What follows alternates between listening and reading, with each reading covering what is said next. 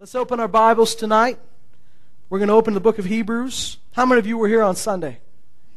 Okay, the rest of you go home. No, I'm just kidding. Kidding. On Sunday, we talked from 1 Corinthians 10, Hebrews 3, primarily. 1 Corinthians 10, in my Bible, now this is something added by the translators, but at the beginning of the chapter it says, avoid Israel's mistakes. And the Apostle Paul in 1 Corinthians 10 is not talking to unbelievers. He's not talking to backsliders. He's talking to believers. And he says to believers that all these things that happened to our forefathers, all these things that happened to the Israelites in the wilderness, happened as examples for our instruction. Doesn't mean that this happened, that they had to go through that so we'd learn something. No. He's saying it happened to them, but we can use that as an example. God wants us to learn from it and avoid their mistakes. You know, when your parents tell you, I did something really stupid when I was your age, and I want you to avoid that. You don't say, oh, thank God that they did that. Thank God that they went through that. Otherwise, I would have done it myself. No, you just say, you know, they didn't have to go through that, but since they did, I'm glad they warned me about it. What's the difference between us and the Israelites? We talked about it at offering time. The difference is the blood of Jesus is sprinkled. The blood of Jesus covers you, has cleansed you. Because of Jesus Christ, you have a new and better covenant. So the earth is not going to open up and swallow you. Fiery vipers aren't going to come out and bite you. Probably. No, I'm just kidding. You're not going to touch the mountain where God is and drop dead. Your dog isn't going to come up and trot up to the mountain and fall dead. No, that may have happened to them. But he says we've come to a different place. We've got the blood of Jesus, which speaks better things than Abel. We've been made righteous through him. We understand that. But what the Israelites have in common with us is they had a promise that had to be pursued, it had to be taken. It was granted, it was given, but had to be taken. Do you understand? They already had the check. It was already signed, the money was in the account, but they had to cash the check. God had promised them this land. He didn't promise it because they were such good little kids in Egypt. He promised Abraham, and Abraham said, I'm passing that on to my son. And Isaac said, I'm passing them on to my son. And because God promised Abraham these things, he promised them all these things. And so they weren't going to the promised land because they were good kids. They were going to the promised land because it had already been promised to them. And God was keeping his promises. He always keeps his promises. So we're going to go along the same line that we did on Sunday. We're going to build on it, and I hope that you'll be encouraged. Because we're not just going to talk about their mistakes. We're going to talk about the ones that did it right. We're going to talk about those that did inherit the land and those that did go into the promised land. And I believe that's you. You know, there are several places in Scripture. Do you remember, how many of you can tell me the first commandment with a promise? Right. It's about parents, isn't it? Honor your father and mother. Children, obey your parents in the Lord, for this is right. It says, when you honor your father and mother, you'll live long on the earth. The Bible says this is the first commandment with a promise. Honor your father and mother. Now, do you know that promise had another part to it? It wasn't just live long in the earth. It says it'll live long in the land which God has given you. And there were several promises in the Old Testament that he gave to those Israelites that he said, I will do this, I will bless you in the land I'm giving you. I will do this in the land that I'm giving you. You will go and you'll do this in the land that I'm giving you. See, God had a land in which they were meant to thrive, in which they were meant to prosper, in which they were meant to succeed. God had a place for them. And you know, many times the promises of God that he gives us, sometimes there's like one big promise that has a bunch of other promises stuffed inside of it. That is the promise. And when you obtain this, when you get here, there's all these other things he's got for you. But you've got to remember, it's promised. And if it's promised, it's about God's ability to do it, not my own. What I need to do is have faith. 1 Corinthians 10, remember all the things that he told us to avoid? He said, don't crave what they craved. He said, don't crave evil things like they craved. What did they crave? They craved meat instead of what God was giving them. They wanted meat instead of manna. He says, don't be immoral like they were immoral. How are they immoral? He gives us example of exactly what he's talking about because he tells us how many people died. And if you look it up, at that incident, they started serving other gods. These Moabite women came along and lured them, and they started bowing down to other gods. Not trusting in their own God, but needing something they can see and trust in. It says, don't be idolaters like they were idolaters. What did they do? They made a big golden calf because he can see a golden calf. I can't see God, but I can see this. It says, don't grumble like they grumbled. Don't whine like they whined. Don't test God like they tested God. And all of these things, as we studied on Sunday, all of these things actually came from the same problem. They didn't believe God. Their faith got weak. Their faith wasn't there. The reason they built a golden calf is because they didn't trust God. The reason they followed other gods because they didn't trust God. The reason they wanted meat was because they didn't trust God's provision. The reason they were whining and grumbling was because they didn't like what God was doing, where He took them. They didn't trust God. All of this came from a lack of faith. Hebrews 3, we're going to look at that again.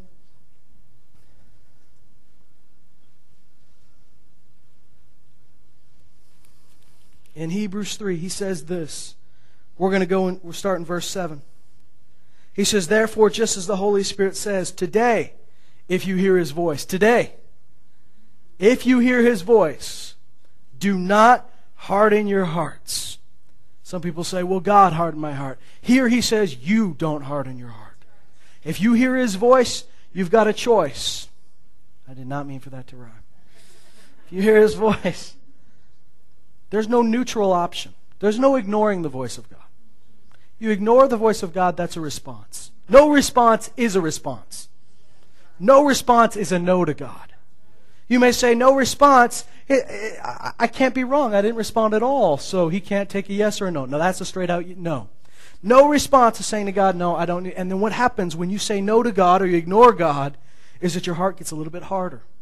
It gets harder to hear Him next time, harder to believe Him next time. Now, God can soften that heart, can't He? But better not to get hard in the first place. He says, today if you hear His voice, don't harden your heart. How do you keep from hardening your heart? You listen to the voice of God. You respond to it. You respond in faith. The Bible says that the problem with the Israelites is not that they didn't hear, but that when they heard, they didn't mix it with faith. Do you know you could get a terribly hard heart by going to church all your life and never doing what you heard? You can nod, you can say yes, you can say amen, but on Monday, do you believe what you heard? Because the true test of your faith is not in church. That's where faith comes, by hearing the Word of God, not just in church, but in your time at home, in the Bible, in your conversations with other believers. God will bring you faith through hearing His Word. But that's not the test.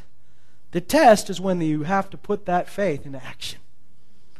When you heard something from God, and now's the time that you actually have to believe it. Do I believe the Word of God? The test is not when things are going well. The test is usually when the first mountain comes and you have to find out, can I really say to this mountain, move? The test of David's faith came in stages. Of course, King David, he tested his faith with the lion, with the bear, and then the ultimate test was with the giant. The test of his faith wasn't just saying, okay, God, I believe you can. Some people think that that's what faith is. I believe God can kill the giant. Oh, God could kill the giant if He wanted to kill the giant. Like God's just going to come and strike the giant with a lightning bolt. He could do that. Yeah, He could. What if David had said that? If it's God's will, he would have sounded so holy saying it too. If it's God's will, the giant will fall. But if it's God's will, the giant will stay there and make fun of God and make fun of us and probably kill us all. Will of God. And what did he say? I know it's God's will. I know it's not the God's will for this giant to be blaspheming God, to be speaking of us this way. So he goes, who's this guy? He says, if it's God's will, it's God's will that this guy stops talking like that. So he picks up some rocks, he picks up a slingshot, and says, okay, I believe God can kill the giant. And if I believe God can kill the giant, I believe He can use me to kill the giant. So he kills the giant. You know, all those people in the background that go, theoretically God could kill the giant, they didn't get used to kill the giant. You'll have many people in your life that go, I do believe that God could heal you. They never touch anybody, never pray for anybody. Or if they do, it's so weak and wimpy, it's so multiple choice, that they get exactly what James says. For those who are double-minded, he says, don't let you think you'll receive anything. They get what they're asking for, nothing. Oh, I believe God could heal. I believe God could cause me to burst out in other tongues. Has that ever happened? Has that ever happened in your church? I've had people say this, and I love them. I believe they're born again. I'm praying that they go further, and I'll never tell you their names, thank God. Because they're my brothers, and I'm not interested in embarrassing them. I want them to come further too. But because you're here, I want to tell you, you're going to run into people that say, well, we do believe in speaking in tongues. It's just when God does it, and it only happens in a certain state. And they'll put all these parameters on it. And here's the question. You go, have you ever seen that happen? No, I've never seen that happen. But I heard one time that it happened over here. You go, well, how can you proclaim yourself an expert in something you've never even seen? There is a point where you say, if I believe it's God, then I believe He can use me. If I believe it's God's will for you to be healed, I'm going to have some guts and say, I'm going to pray for you. And not just be a wimp and go, well, if God wants to heal you, He will. What if Jesus had done that? What if Peter and John had done that? Silver and gold have we none. See ya. No, Peter says, here's what I do have. What I have. He said, I have the ability to pray for you. And you get healed. And he didn't even really pray for him. He just told him to get up. Why? Because he was Jesus' right-hand disciple? No, because he was a believer. And Jesus said, here's what believers will do. They'll lay hands on the sick and they will recover. So Peter says, what I have, I give to you in the name of Jesus Christ. Rise up and walk. When's the last time you considered that you have that? Not just that God has it, but that God has given it to you. Praise God. Hey. So, don't harden your heart. As when they provoked me, we're back in verse 8, as in the day of trial in the wilderness. And it says, where your fathers tried me by testing me and saw my works for 40 years. So we're not talking about unbelievers who just never ever saw a miracle. We're not talking about people that never heard the word of God. Hard hearts are not usually, we've talked about this before, hard hearts aren't usually unbelievers. Those are usually blind eyes. Sometimes it's a hard heart, I agree. But you know the hardest hearts are people who have heard the word and just never did it. People that heard the word and never really believed it. Those are the hardest hearts. He says, saw my works for 40 years, therefore I was angry with this generation and said, they always go astray in their heart, and they did not know my ways. As I swore my wrath, they shall not enter my rest. Now look what he says in verse 12. He links it to you. He says, take care, brethren, that there not be in any one of you an evil, unbelieving heart. So we think unbelief is a tame thing. Well, it's okay. They just aren't there yet. I don't think you need to judge anybody else's heart. God didn't make you the judge of their heart. God made you the judge of your own heart. The Bible says we need to judge ourselves. And so what you need to look at your heart, you don't need to condemn your heart.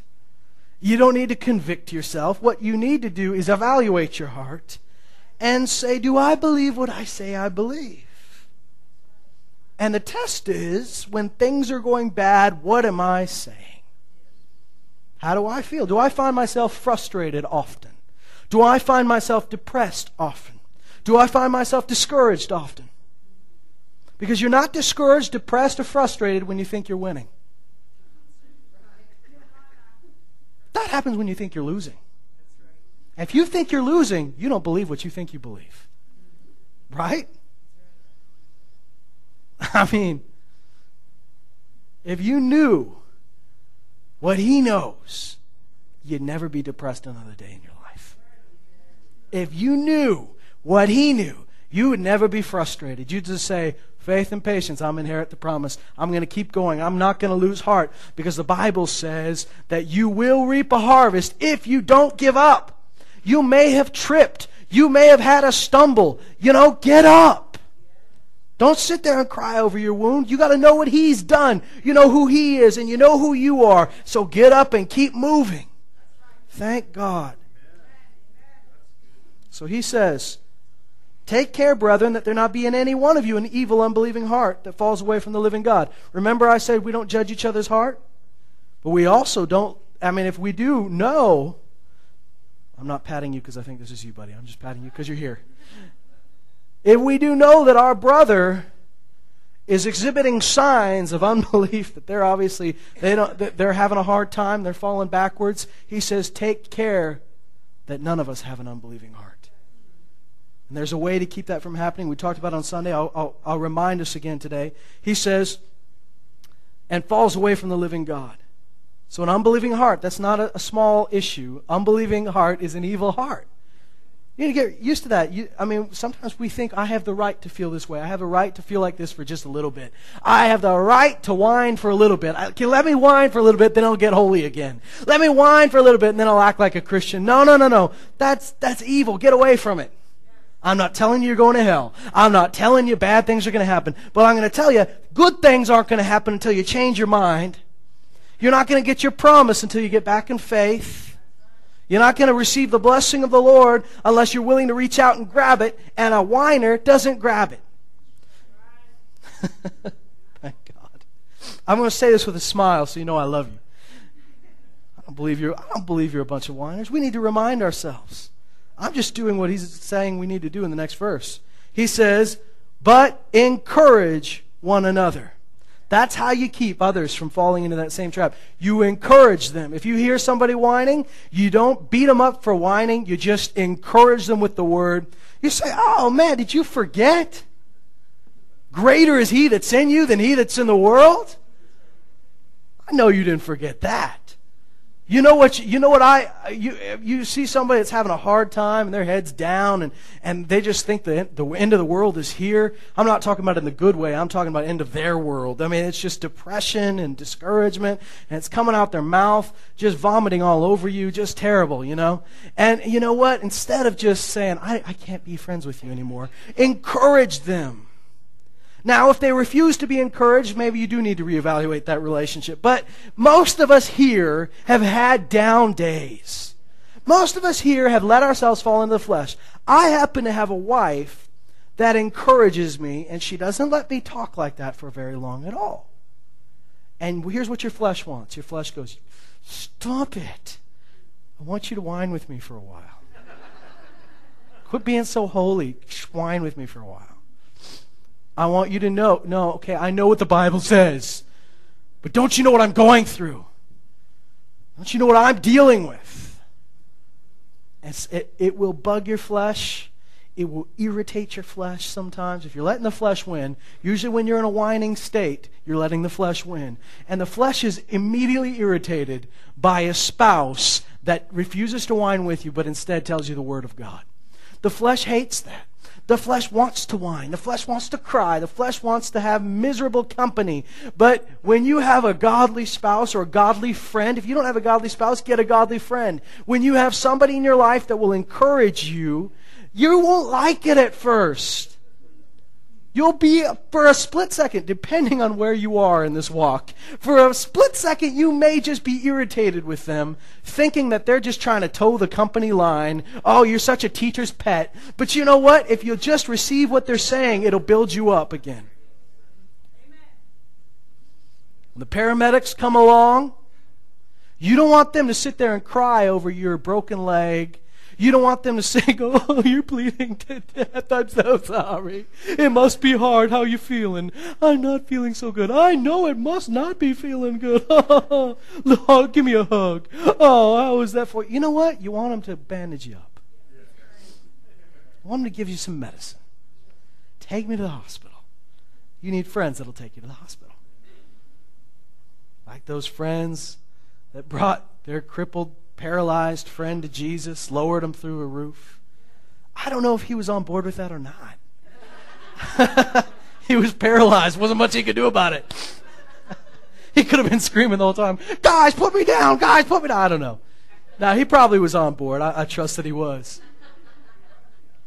I mean, if he was smart, he was on board, right?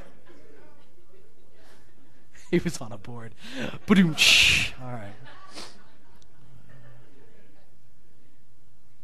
I'm sure he did get on board because we know faith.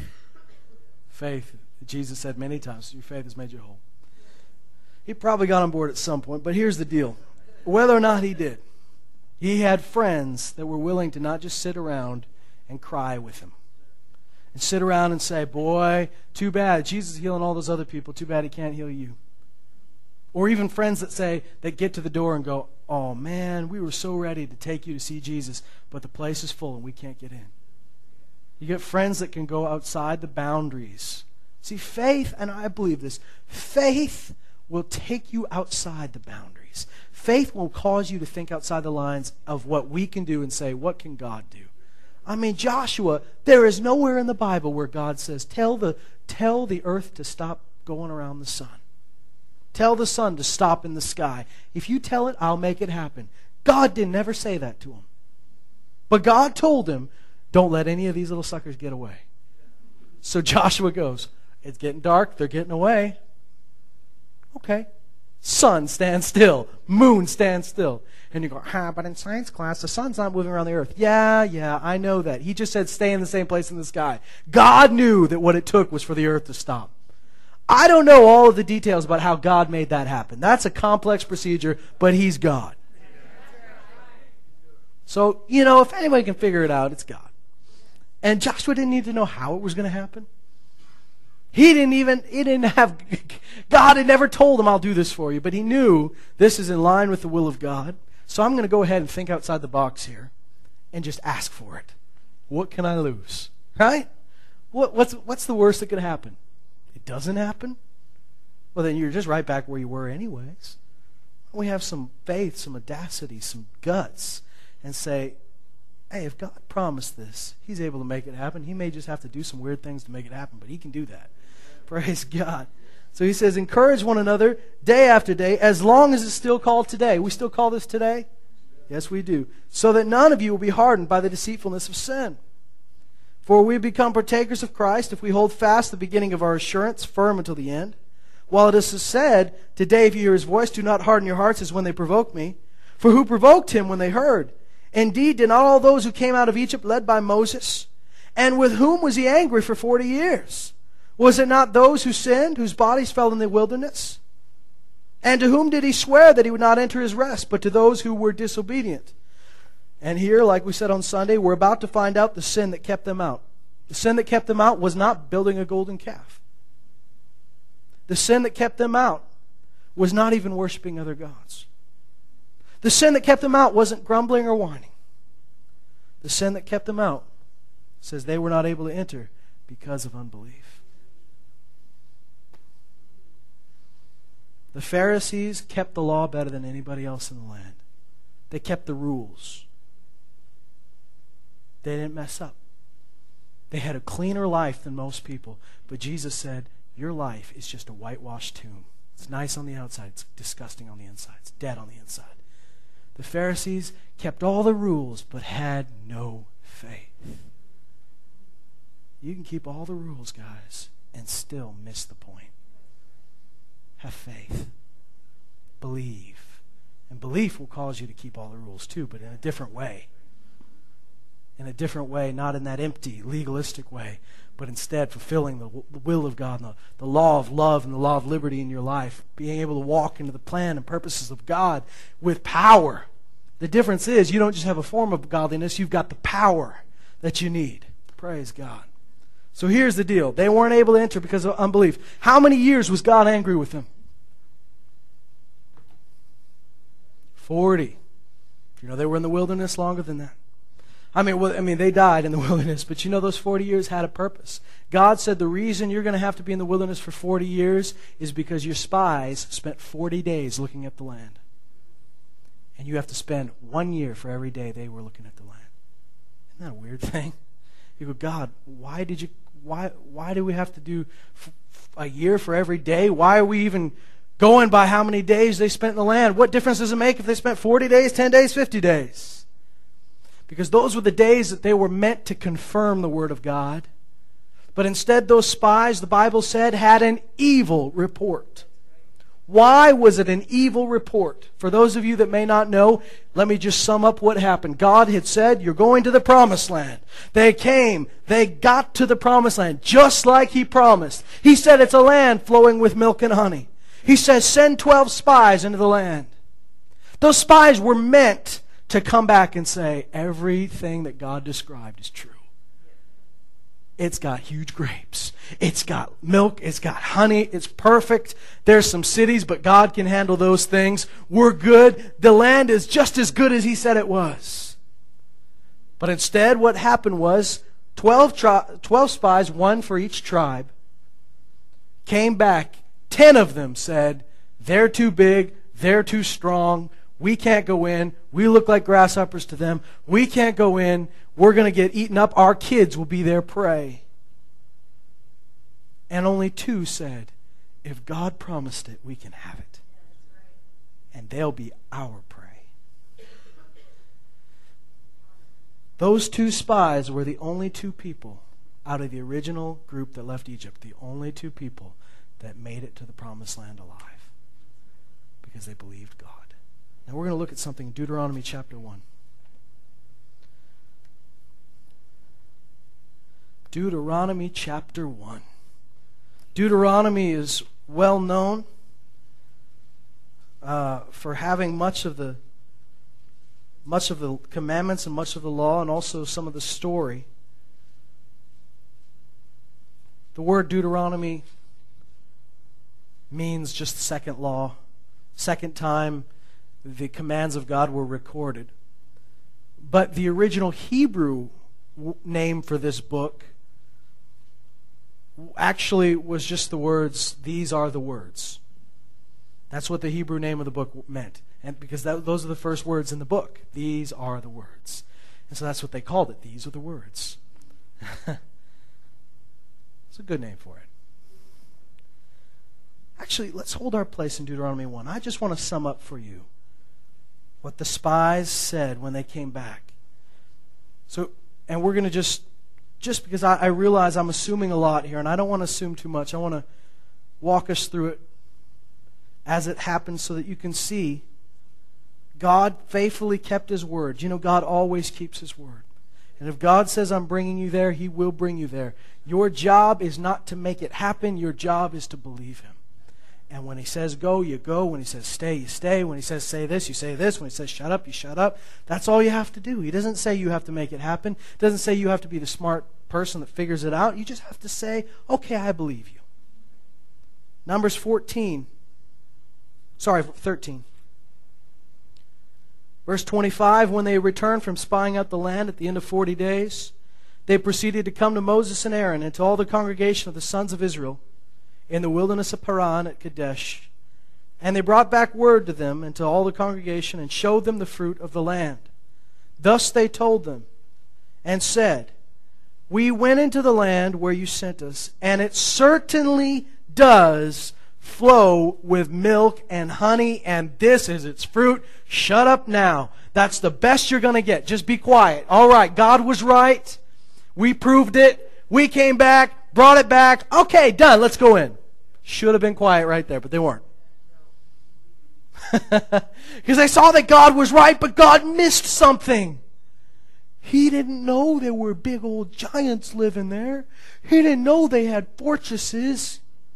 God must have saw this land. He must have been looking at an old map or something. He didn't know all this was still there. He was right about the milk and the honey. Guys, if there was milk and there was honey there had to have been people there. There weren't just cows wandering around, dripping milk on the ground. Come on, guys. Of course there's people there. Maybe you just thought they were going to be nice, friendly farmers. What did you think you were going to happen? Oh no, they've got swords. In order to get to the promised land, they had to fight people with swords and spears, but these guys are bigger. They fought a battle where Moses, whenever he lifted his arms, they were winning, and when his arms fell down, they started losing. At that point, you should have realized, guys, there's something weird about the way we're winning. Maybe we're not winning because we're stronger. Isn't that weird? Have you noticed every time he lifts his arms, we start doing better? I felt an energy. I didn't get tired that whole time. Odd. At that point, you go, wait a second. I'm cluing in here. God is helping us win. So if God's the one helping you win, is He only strong enough to help you beat these guys, or is He strong enough to beat you like anything? Doesn't matter if it's giants. Doesn't matter if it's some mythical creature that doesn't even exist. If He's doing the fighting, what are you worried about? So they said, and this is its fruit. Verse 28. Nevertheless. Oh, that's the worst word you can say when you're talking about the promises of God. Never say nevertheless. Don't say but. Don't say however. Shut up. Just say He said it. It's right. Good. All right, let's move on. You don't say God promised it. It turns out He's right. Nevertheless. That's a bad word. You know, you can use that word on the flip side. God uses it on the flip side. The enemy came at us like a flood. Nevertheless, the Lord raised a banner. Oh, the enemy tried to kill us. I mean, we were stopped at every turn. Nevertheless, the Lord is faithful and we've overcome. I mean, use it in that sense. Don't use it after you say a promise of God. He says, nevertheless, the people who live in the land are strong. And the cities are fortified and very large. And moreover, we saw the descendants of Anak there. Amalek is living in the land of the Negev. And the Hittites and the Jebusites and the Amorites are living in the hill country. And the Canaanites are living by the sea and by the side of the Jordan. Then Caleb quieted the people before Moses, because at this point the people are going, oh no, they're grumbling, they're complaining, they're screaming. And Caleb quiets the people. How do you think he did that? Do you think he said, now, there, come on now. It's okay. Okay, shh. No, everybody's loud, right? He probably was very forceful in how he said quiet. You can imagine in your own minds how he does that. Caleb quieted the people before Moses and said, we should by all means go up and take possession of it, for we shall surely overcome it. Listen, he says we should by all means go up and take possession. It's like when somebody gives you something in their inheritance, it's already yours, the lawyers called you, it's yours, what do you have to do? Go and take possession. You don't have to answer a bunch of riddles. You don't have to win a competition. You don't have to keep a hand on the truck for 24 hours. Just go and take possession. God has promised it. We just go and take possession. Look how he looks at this. Totally different than everybody else. But the men who had gone up with him said, we're not able to go up against them, for they are too strong for us.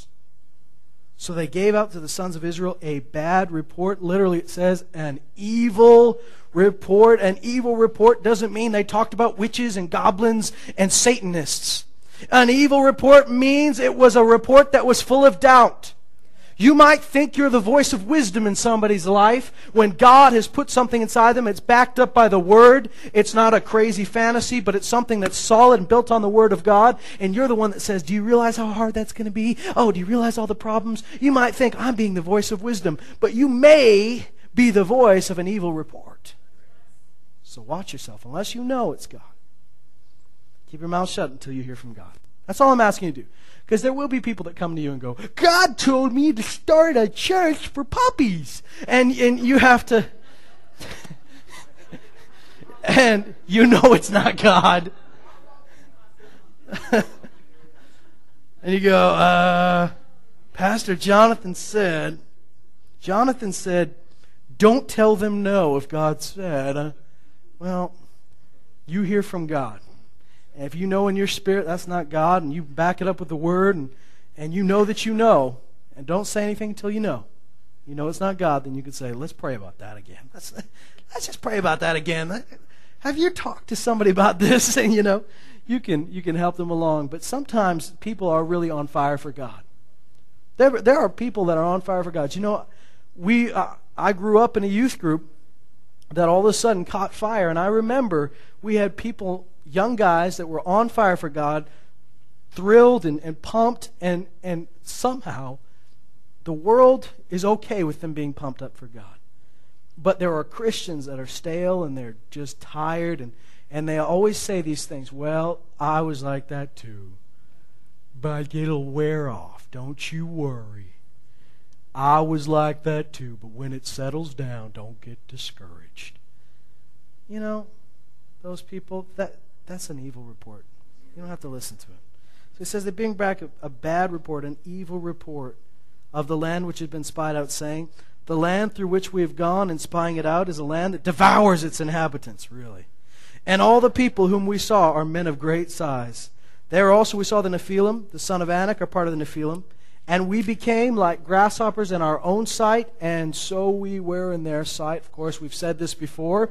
They didn't ask them, do we look like grasshoppers to you? If you compared us to an insect, which one would you pick? They didn't say that. They didn't talk to anybody. Nobody pointed at them and said, look, a grasshopper. Didn't happen. They were spies. They were sneaky. They just assumed, we think we're grasshoppers, so they must think we're grasshoppers. Then all the congregation lifted up their voices and cried, and the people wept that night. Now, is that a faith response? God brought you to the promised land. Spies come back, and instead of saying, Caleb said we can do it, I believe that, God said we could do that, they cry and they whine. Do you see this? This is what I'm talking about. When things don't seem to be working out like you think they're supposed to, and you believed God on Sunday when God said you can have it, but on Tuesday when it doesn't seem to be happening, you start having a pity party. Here's the response you don't need to have, is start to cry and whine and mourn like you've just lost somebody. It's grief that comes over you.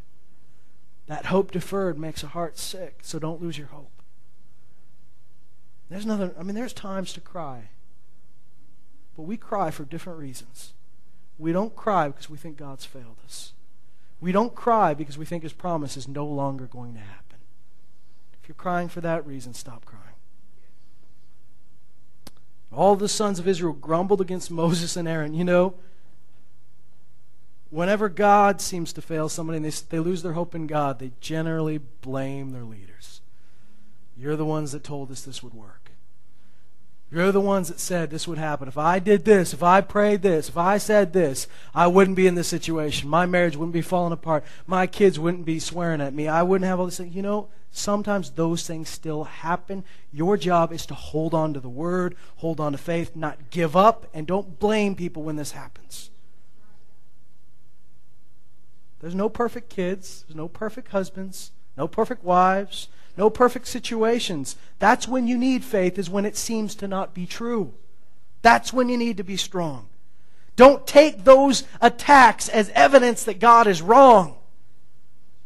Use your faith and know He's right. Here's what he says. All right. He says, would that we had died in the land. This is great. Would that we had died in the land of Egypt. Or would that we had died in this wilderness.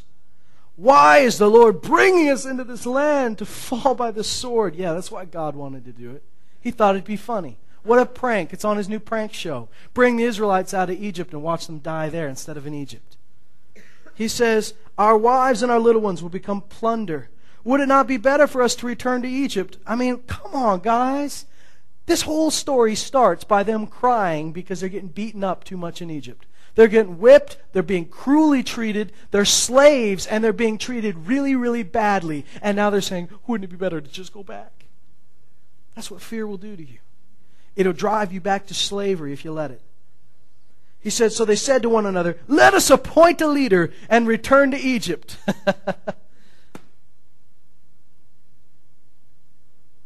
This happens in real life. Guys, this happens to us now. When people stop believing, people get tired and they don't want to believe this message anymore. I'm going to tell you the truth because I've grown up in it. I've been here long enough to know that people believe the Word. They say, nothing's going to shake me from this. I believe it to the very core of my being. I'm with you. I believe this message. We'll be preaching it till the end until Jesus comes back. I believe it. And then when they stop believing, they get discouraged. Do you know what they do? They look and they go find themselves a leader that'll take them back to Egypt. I will find myself a leader that won't preach this stuff so I don't feel bad every time I come to church. I will find somebody that doesn't preach, have faith in God, but rather says, sometimes this stuff happens. I don't know why. I want one leader that'll take me back to Egypt. Thank God I could go back to Egypt and nobody will make me feel bad for going back to Egypt. But thank God, there are a lot of good leaders, not just this church, but all around, that are willing to say, have faith in God. Don't you dare go back to Egypt. Don't you dare go back there. I'm going to stick with you. I'm going to bug you until you turn around and start heading towards the promised land again. He said in verse 5, Then Moses and Aaron fell on their faces in the presence of all the assembly of the congregation of the sons of Israel.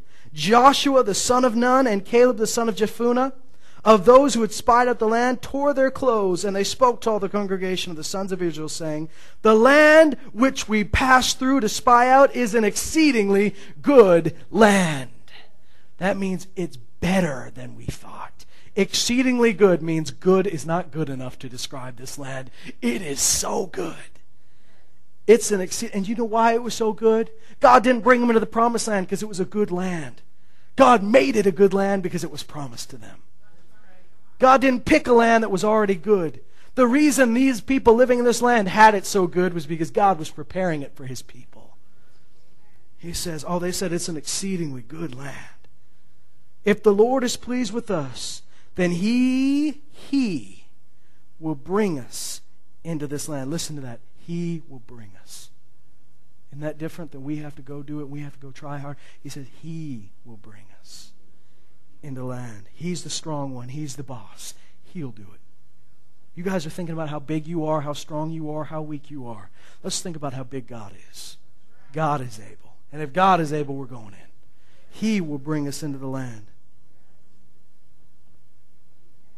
A land which flows with milk and honey.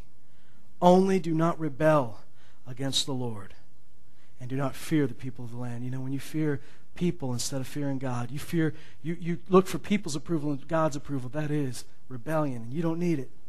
He says, don't fear the people of the land, for they will be our prey. Literally in the Hebrew it says they will be our food. Their protection has been removed from them, and the Lord is with us. Do not fear them. The Lord is with us. Don't fear them. The Lord is with us. Don't fear them. But all the congregation said to stone them with stones. We're great. They gave their best I have a dream speech. And people say, pick up a rock. I'd rather die than trust God. Isn't that weird? Then the glory of the Lord appeared in the tent of meeting to all the sons of Israel. And can I tell you, this isn't a good God came to visit us meeting. This isn't, oh good, God's coming. This is you just got called in the principal's office meeting. The glory of the Lord appeared. Can we skip to Deuteronomy 1, back where you held your place? And we'll close with this chapter, so just stay hooked in. Deuteronomy 1, he says, These are the words which Moses spoke to all Israel across the Jordan in the wilderness. Do you know across the Jordan means not yet in the promised land? That was when they crossed in, was when they crossed that Jordan. God made it split in front of them. I mean, that wasn't the first thing they did in the promised land. But it was the first thing they did. I shouldn't say first thing. It was like the big thing they did before they got to Jericho that really freaked the people of Jericho out. And they had already conquered some people. Jericho had heard of the people they'd conquered. But this is across the Jordan. They're not where they need to be. And it says, in the Arabah, across Suf, between Paran and Tophel, and Laban, and Hazeroth and Dizahab. It is 11 days' journey from Horeb by the way of Mount Seir to Kadesh Barnea. In the 40th year, on the first day of the 11th month, Moses spoke to the children of Israel, according to all that the Lord had commanded him to give them. After he defeated Sihon, the king of the Amorites, who lived in Heshbon, and Og, the king of Bashan, who lived in Ashtaroth and Edrei, across the Jordan in the land of Moab, Moses undertook to expound this law, saying, The Lord our God spoke to us at Horeb, saying, You've stayed long enough at this mountain. Turn and set your journey, and go to the hill country of the Amorites, and to all their neighbors in the Arabah, in the hill country and in the lowland, and in the Negev and by the seacoast, the land of the Canaanites and Lebanon, as far as the great river, the river Euphrates. He just gave them a huge land to live in. See, What does he say? See. It's an important word. See. What does God want you to see? What He's promised. What He said, what He's promised, what He's given you, that's what you look at. He says, see. I have placed the land before you. Go in and possess the land which the Lord swore to give to your fathers, to Abraham, to Isaac, and to Jacob, to them and their descendants after them. Now we're going to skip down to verse 19, because between then he talks about the fact that he had other people work as judges. Verse 19, he says, Then we set out from Horeb and went through all the great and terrible wilderness, which you saw on the way to the hill country of the Amorites, just as the Lord our God had commanded us. We came to Kadesh Barnea. I said to you, you've come to the hill country of the Amorites, which the Lord our God is about to give us. There should have been a shout in the crowd in the Israelites' camp when they heard this. We've come to the place that the Lord is about to give us. Get excited. But instead, they get afraid. See, listen to that again. See, the Lord your God has placed the land before you. Go up, take possession, as the Lord, the God of your fathers, has spoken to you. Do not fear. This is not a suggestion. This is not advice. This is not some godly counsel. This is a command. Do not fear or what? Be dismayed. Do you know what being dismayed feels like? We felt dismayed before? Like you figure it's not working. It's supposed to be working. It's not working. You ever felt like that? After you prayed? Yeah. After you spoke the word into a situation. After you did everything the preacher told you to do. After you did everything the book told you to do. Everything you knew to do. It still didn't seem to work yet. Were you dismayed? You can't be dismayed. Keep pressing. Be imitators of those who through faith and patience inherit promises. Then all of you approached me and said, Let us send men before us, that they may search out the land for us and bring back to us word of the way by which we should go up and the cities we shall enter. The thing pleased me, and I took 12 of your men, 1 man for each tribe. They turned and went up into the hill country and came to the valley of Escol and spied it out. Then they took some of the fruit of the land in their hands and brought it down to us. And they brought us back a report and said, It is a good land which the Lord our God is about to give us. You notice he doesn't mention the bad reports because he's not even listening to that. Yet you were not willing to go up, but rebelled against the command of the Lord your God, and you grumbled into your tents. That means when you go home and you think nobody's listening, and you and your family, you and your friends, or you and your spouse begin to talk about, well, they can believe that, but it doesn't quite work for us. God knows what you're saying in your tents. And, you know, don't waste your time. He says, you grumbled in your tents and said, because the Lord hates us. Because the Lord hates us.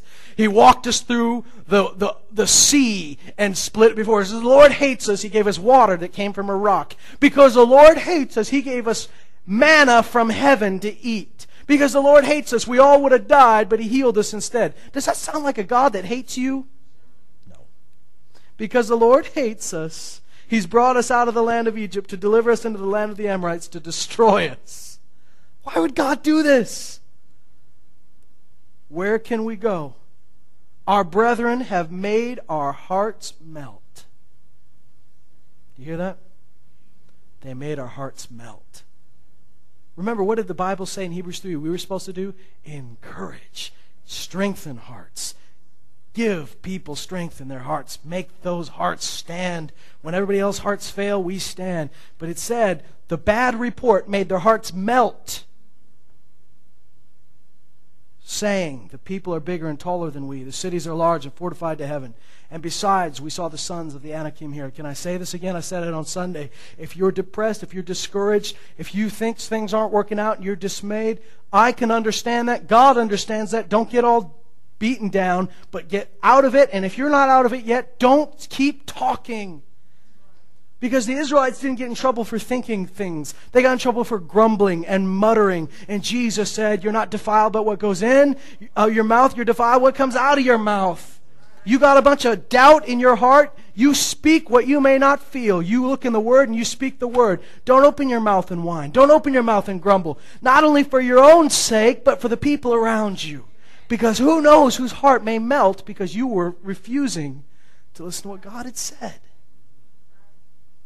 Now he says, then I said to you, here's what you can say. Guys, I'm telling you, I'm not looking at a group of people that I consider to be the grumbling Israelites. I'm looking at a group of people that I consider to be the Joshua and Caleb's that go in. So don't get all beat up and think, am I that guy? You are going to be the Joshua and Caleb going into the land. Here's what you should say. This is what Moses said. Do not be shocked, nor fear them. When you get bad news, don't be shocked. Don't fear. The Lord your God who goes before you, Him will Himself fight on your behalf. This is going to be a cool part we're about to read. He will fight on your behalf, just as He did for you in Egypt before your eyes, and the wilderness where you saw how the Lord your God carried you, just as a man carries his son. Wow. In all the way which you've walked until you came to this place. He goes, look at this, guys. This whole time, God carried you here. He carried you like a dad carries his son. Why are you so afraid? See, they looked back and saw the hard things they had to face. But faith looks back. Faith looks in front of you. Faith looks now and its future, but it also looks back and says, you guys think you had such a hard time. What you don't see is that God was carrying you that whole time. He says, but for all this you do not trust the Lord your God, who goes before you on your way to seek out a place for you to encamp. Wow. In fire by night and cloud by day to show you the way in which you should go. Do you realize that as they walked in the wilderness, God went before them and found the perfect place for them to camp every night? Cleared it out. Cleared the vipers out. Cleared the snakes. Cleared the wild animals. God prepared a place for them every night. Does this sound like a God that wants you to die in the wilderness?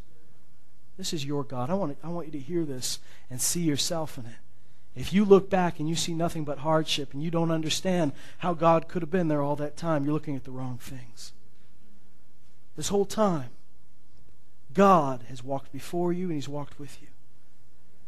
And if you'd only see the times that He carried you, not only when He carried you, but He made a place for you to camp. He guided you to that place. If you'd only listen. Then the Lord heard the sound of your words. Remember, they shouldn't have said all those things. And took an oath, saying, not one of these men, this evil generation, shall see the good land which I swore to give your fathers, except Caleb, the son of Jephunneh. He shall see it. And to him and to his sons I will give the land on which he has set foot, because he has followed the Lord fully. In another place, in Numbers, when he talks about Caleb going in, he said he has a different spirit. He has a different spirit.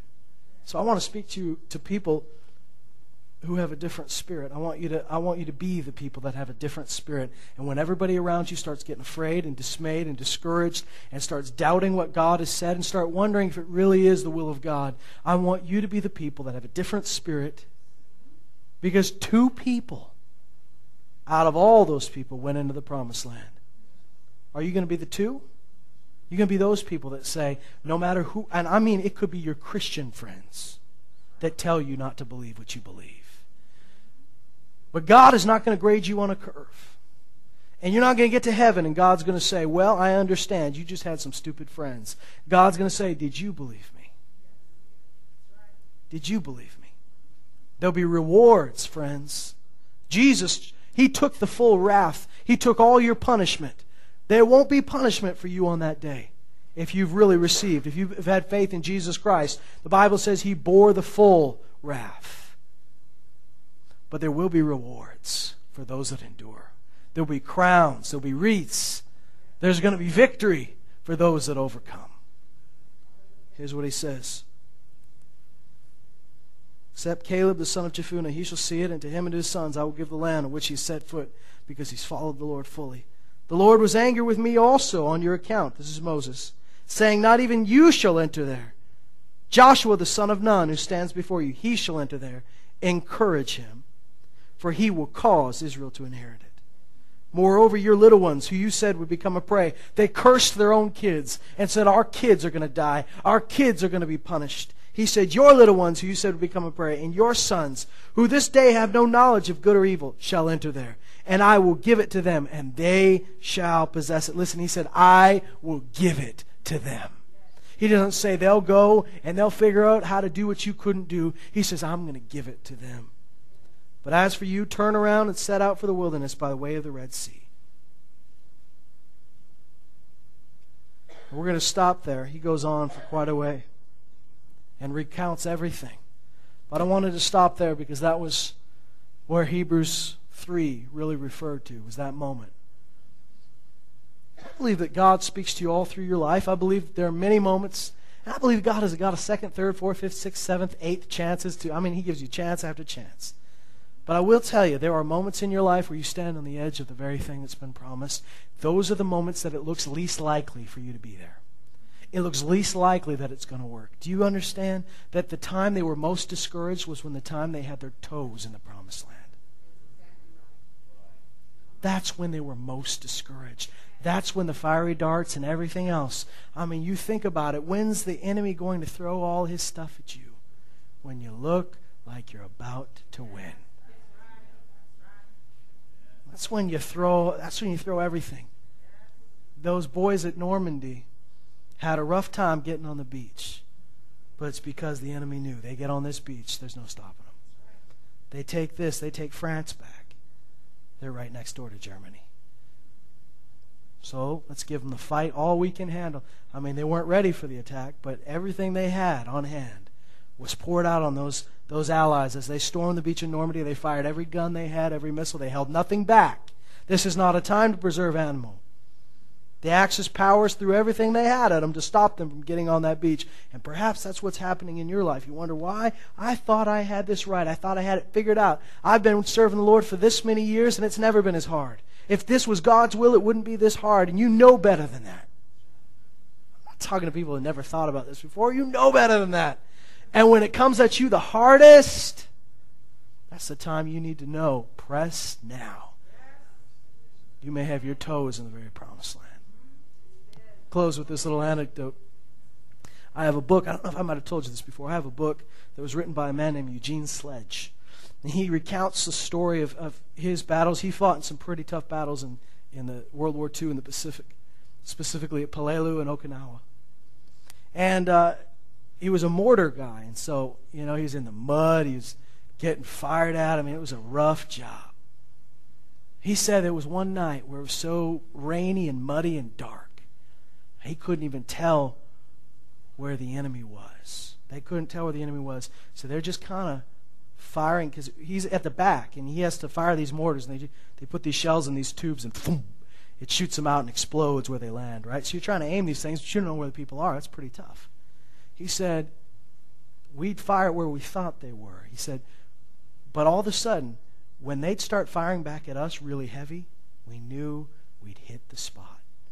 And we kept firing in that direction. So he said, once they started firing back really heavy, like the worst that came back at us, we knew we were hitting them. We knew we had our aim right. And sometimes, I don't want you to judge God's will by this. You don't look at circumstances to determine God's will. But can I tell you, there are a lot of times you're actually hitting the target. That's why it's coming back so hard at you. Don't rebel against the Lord. I put this in very stark terms for you.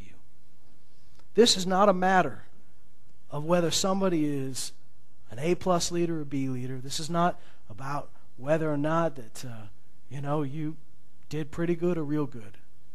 When you stop believing God, that's not a small thing. Someone who stops believing God is described as rebelling and described as an evil heart. Now listen, God is a loving God. He's a merciful God. He's a forgiving God. I don't want you to go through life going, that was me. How can he ever love me again? He loves you right now. But stop rebelling. Just stop rebelling. Turn your heart and just say, okay, I believe you now. That's all you got to do. Don't go back in a time machine and try to fix what you did before. God doesn't need you to do that. He says, forgetting what lies behind, I press forward. Forget what's behind you now. Get over it. It's done. It's under the blood. You moved on. Move on. and don't rebel against God. You find yourself frustrated this week, dismayed, discouraged, beaten down, not wondering why things are working, wanting to throw things across the room, becoming short-tempered with the people that love you. Stop for a moment, close your door, and get in the presence of God. Get your Bible out until you can come out of that hole, because that hole doesn't lead anywhere good.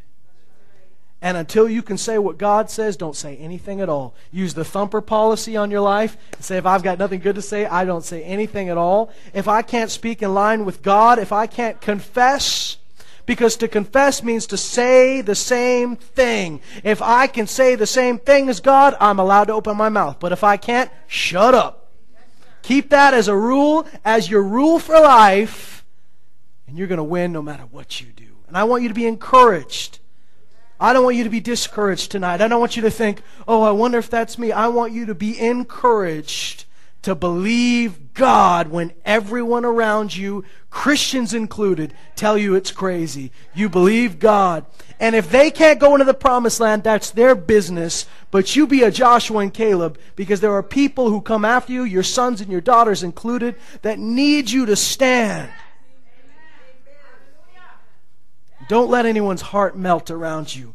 Encourage one another as long as it's still called today. You see someone falling behind, you be a gnat. You be a bug. You be a gadfly that talks to them until they stop rebelling. And you're not getting onto them. You're not beating them up. You're not slapping them across the face. It says encourage them. If you get over there and go, you know how evil you are, you know how terrible you are, you know how bad this is that you're doing that, that's discouraging. What encourages them? The Word of God. You happen to have it. It's in your heart, it's in your mouth, it's on your lips. Encourage your brothers, encourage your sisters. Don't let them have an evil, unbelieving heart. But say, walk on into the promised land. Do what Joshua and Caleb did. And they were so passionate about it, they ripped their clothes. You might not have to do that. That's how passionate they were.